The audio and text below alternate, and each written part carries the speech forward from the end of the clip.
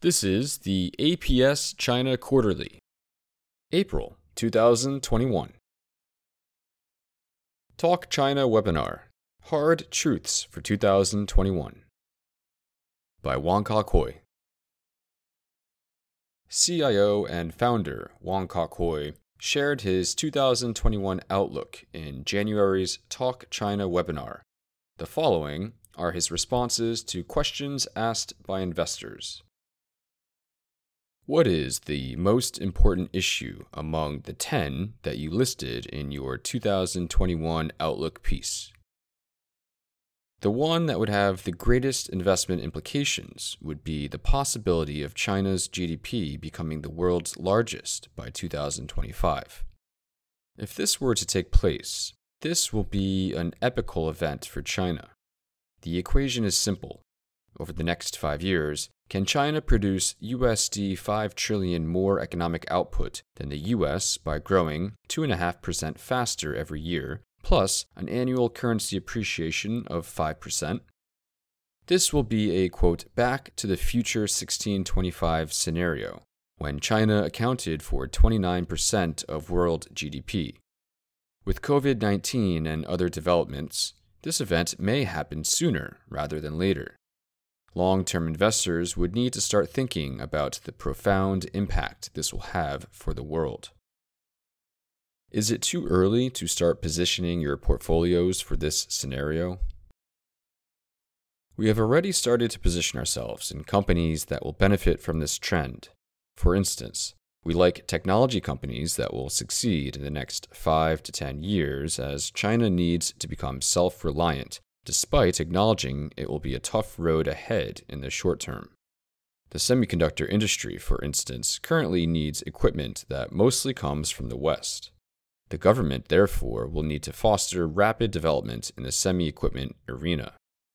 Another area that will continue to benefit is consumption as the population's disposable income continues to rise. Hence, we like areas such as Baiju, duty-free, and premium household goods. What's the situation with COVID-19 in China and its investment implication? It is important to listen to the warnings of the scientists and virologists. They are still learning about the virus, which is still mutating. However, the markets seem to think we are close to overcoming the pathogen. Specific to China, yes, the country has done well in suppressing the coronavirus, but the healthcare scientists are still paranoid about it, and we are still seeing new outbreaks there and elsewhere. This coronavirus is highly contagious, and without draconian measures, the virus will take control of the economy. We still have lockdowns in many countries, including parts of Asia. This is a harbinger of what to expect for much of this year. Vaccines notwithstanding, COVID-19 will continue to be a drag for many countries this year. For China, the risks are more external versus internal. The supply disruption is less of a worry now, compared with external demand disruption. Yes, we can place hope on the vaccines, but no country will be safe until every country is safe. As investors, we want to focus more on what the scientists say, more than the economists. What has been China's stimulus response to the pandemic?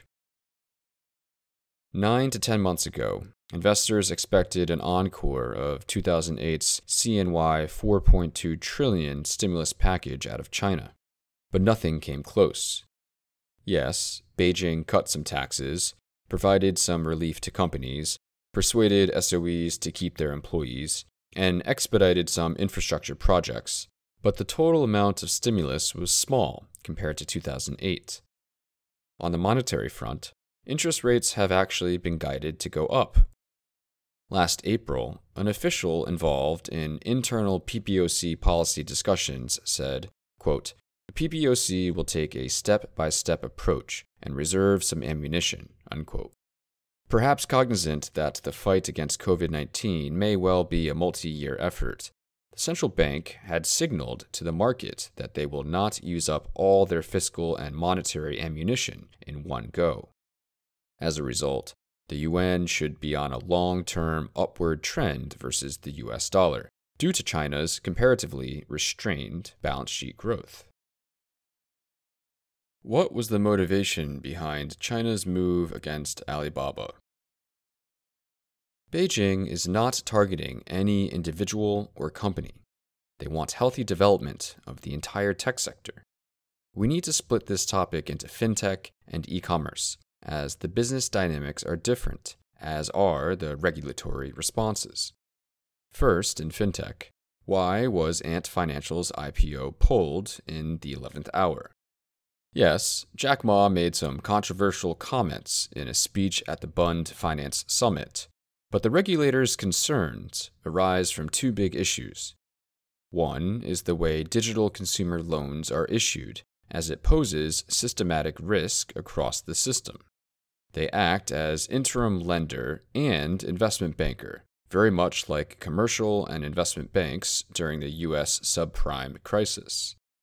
The real lenders are the regional banks, mutual funds, and smaller institutions who have no capability to assess the asset-backed securities they are buying.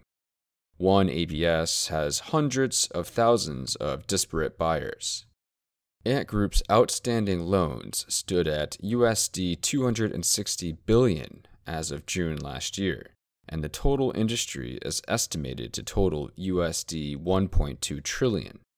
Fintech companies themselves have very little of their own capital at risk in these loans, but instead earn fat fees as the investment bank. They are driven to grow, but ignore the resulting increase in systemic risk. The second concern is the usurious 20 to 40% per annum interest rates charged to young Chinese or blue-collar workers. Chinese consumers have the equivalent of USD 1.31 trillion in short-term loans outstanding, with a significant share of this debt extended based on risk assessments made primarily by fintech groups. To make things worse, many fintech companies have resorted to unethical commercials to attract the less educated and younger Chinese to borrow. These are the concerns regulators have on fintech. The concern on e-commerce is anti-competitive behavior, consumer data pricing abuses, wash sales, misleading advertisements, and obsession with top-line growth over innovation. In China, netizens have expressed their anger towards some of these companies. The backlash from the public to a large extent has forced regulators to act before things worsen. E-commerce players, up to now, have been lightly regulated. Beijing has made their decision that if they do not act now, we will get a repeat of the P2P fiasco in 2019. In a short period of time, investors lost CNY 800 billion, or more than half of all P2P loans issued. The days of fintech and e-commerce companies doing whatever they like are over. Many of these companies will be entering into a long winter season. You mentioned you see a bit of an e-commerce bubble. What other parts of the market look overvalued to you? Some of the technology companies look overvalued, but we are also bullish in some of these areas. Similar to other countries, the majority of China's technology companies will inevitably fail, but the ones that succeed will be 10 to 50 baggers. However, over the past year or two, almost every technology company's share prices seem to have gone crazy. We are cautious and will be selective on picking the long-term winners. In addition, the IPO market in China, as well as other countries, are seeing doubling share prices on the first day despite lofty offering prices. This is another sign of pockets of excess we are seeing in the markets. If you compare the high-tech sector in a global context, are Chinese companies still expensive? One needs to be discerning between the majority which will be losers versus the few that will win. For emerging tech companies that could be successful, you should not be looking at PE ratios. If you need another 3 to 5 years to catch up in terms of technological capability, PE is not a good ratio. If the company were to succeed, its earnings in 5 to 10 years could be many multiples of what it is today. You need to look at the R&D investment and access to capital. Scale of its home market is also important, which is an area where China has an advantage. Lastly, government support is crucial. If you look at TSMC or Samsung, these companies received huge government support in the early years. Similarly, when you look at Chinese technology companies, you must take into account Beijing's attitude towards that particular industry segment. I know you have favored the semiconductor sector and SMIC. Can you give us an update here? SMIC is a key cog for the success of the entire China's tech strategy. If you do not succeed here, you cannot succeed in artificial intelligence, Internet of Things, and other areas. Over the last 2 years, SMIC has received support not just from Beijing, but also from other tech companies like Huawei. Huawei previously favored TSMC, which had better technology, but the company pivoted support towards SMIC even before the sanctions were fully enacted.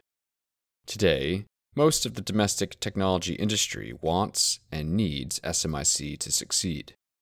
The company is 3 to 5 years behind TSMC, but we think this gap will close over time. How do valuations currently look between H shares, A shares, and ADRs? H shares in general are the cheapest as they have been neglected by both domestic and global investors. Many ADRs we have analyzed suggest they are not well understood by investors and are thus grossly overvalued. I recently spoke to an investor about a company with a USD 200 billion market capitalization, but this investor cannot explain how this loss-making company can generate a profit in the future. A shares are mixed, as some offer good value, but there are pockets of excess that we also see in some other global markets today. How do you expect US-China relations to play out under Biden? Firstly, I think it is wrong to think Trump was the only cause or key troublemaker in the strained relations. I say this because Washington had publicly stated many times that China is their major strategic competitor, even before President Trump was elected. Anthony Blinken is now saying the same thing. Therefore, I think post-Trump Sino-US relations will remain tense. The substance will not change, but I think the overall tone will be dialed down. Under Biden, there may be areas of cooperation and areas of mutual interest where they would work together if they could. Biden had previously said positive things about Xi and China when he was vice president, but the political environment today is different. We should not be too optimistic on US-China and expect Godot to arrive. What are the implications of the US Executive Order 13959? If the US were to take this action 15 years ago, the effect on China and its companies would be tremendous as they needed foreign capital back then. Today, the impact on companies will be limited as there is ample capital within China. For example, news of the delisting of China Mobile from the US exchange and its removal from the various indices led to a 2-day sell-off, but the stock quickly rebounded due to southbound buying in the Hong Kong-listed shares as the fundamentals of the company remains strong. The company is a cash cow and does not need investor capital to grow. Washington is rather late on this front. It seems China's response to US has been muted. Why? There has been a split of views in Beijing. President Xi, who is a strong personality, thought China should respond in a tit-for-tat fashion. He used the term, quote, second long march, which indicated he was prepared to have a long trade war and conflict with the US. But there were moderates like Li Keqiang, Wang Yang, and Wang Qishan who convinced him to back down. China then took a more moderate approach, as China is still a beneficiary of the global trade system. In the last few months, Beijing came to the conclusion that they would not negotiate with Trump before the election. There were also pragmatists in Beijing who see that it is not Trump or Biden who matter, but rather Washington inherently viewing China as a threat to its global dominance. China has no intention to be an assertive geopolitical power. Most Chinese want a better quality of life after being a poor nation for 200 years. Are they really interested in being a global hegemon? We do not believe this is their intent today. With the signing of the China-Euro Investment Agreement, how likely can Biden work together with the EU to counter China? The European Union was asked by Washington to delay the signing of the treaty. The EU, however, decided for their own regional interests they should sign the treaty before Biden's inauguration. Trump had proven to the Europeans that the US can be unreliable, and China will increasingly be important for them. For Germany, as an example, China is now its largest trade partner. Europe would like to work with both the US and China. There was a lot of worry that the US would form a coalition with the EU and Japan against China 3 to 6 months ago. The signing of this China-EU agreement is somewhat a sign of easing on this front. How relevant is growth versus value in China? Because China is still growing 5 to 6% per annum, you want to invest in growth companies in China. In APS, we call this structural alpha and want 70 to 80% of our book to be in companies that ride long-term economic, policy, or industry tailwinds. That said, one should not think that because a company's PE multiple is high, it is a growth stock. Sometimes a high PE stock can be a value stock if growth is sufficiently high. We almost never automatically view a stock that has a 5x PE as a value stock, as it can be overvalued, while a 50x PE company can be cheap. The PE multiple often tells you nothing about value, as 1 year's earnings amount to about 5% or less of the intrinsic value of a company. Where do you think China's deleveraging effort is headed towards? Are we going to see more defaults? I think the technocrats in Beijing plan for the long term. The last 10 to 20 years have seen excesses that have been built where small to medium-sized companies have levered themselves to the hilt. Surprisingly, during such a critical time, Beijing slammed the brakes and forced these companies to deleverage. They knew there would be pain, but they must have concluded that for the sector and economy, it is the right thing to do. I think that long-term fundamentals have actually improved in China through the COVID-19 period. We are seeing this reflected in the markets by domestic and foreign investors alike. When you talk about growth, how do you view data quality and reliability, or what alternative metrics do you look at? With social media, we are never sure whether what is said by company management or government leaders are truth or lies. Even audited numbers may not be what they seem. We often say $1 of reported earnings is often not $1. Therefore, we need to look behind the numbers to verify the authenticity. When we look at financial reports, we study the fine print. The auditors provide cover for themselves in the fine print. In APS, we call this function the, quote, Sherlock Holmes hat in our 4 alpha hat investment process. We have now institutionalized this function by hiring 2 forensic accounting analysts to do this job. We have also hired an investigative analyst to talk to industry contacts and verify what is said by management, as well as conduct background checks on key personnel. Wong Kok-Hoi is the founder and CIO of APS Asset Management. He has 40 years of investment experience, including CIO at CitiTrust Japan, Senior PM at Citibank Hong Kong, and Senior Investment Officer at GIC. He was the recipient of the prestigious Monbushu Scholarship in Japan and graduated with a Bachelor of Commerce honors degree from the Hitotsubashi University, 1981. Mr. Wong also completed the Investment Appraisal and Management program at Harvard University, 1990.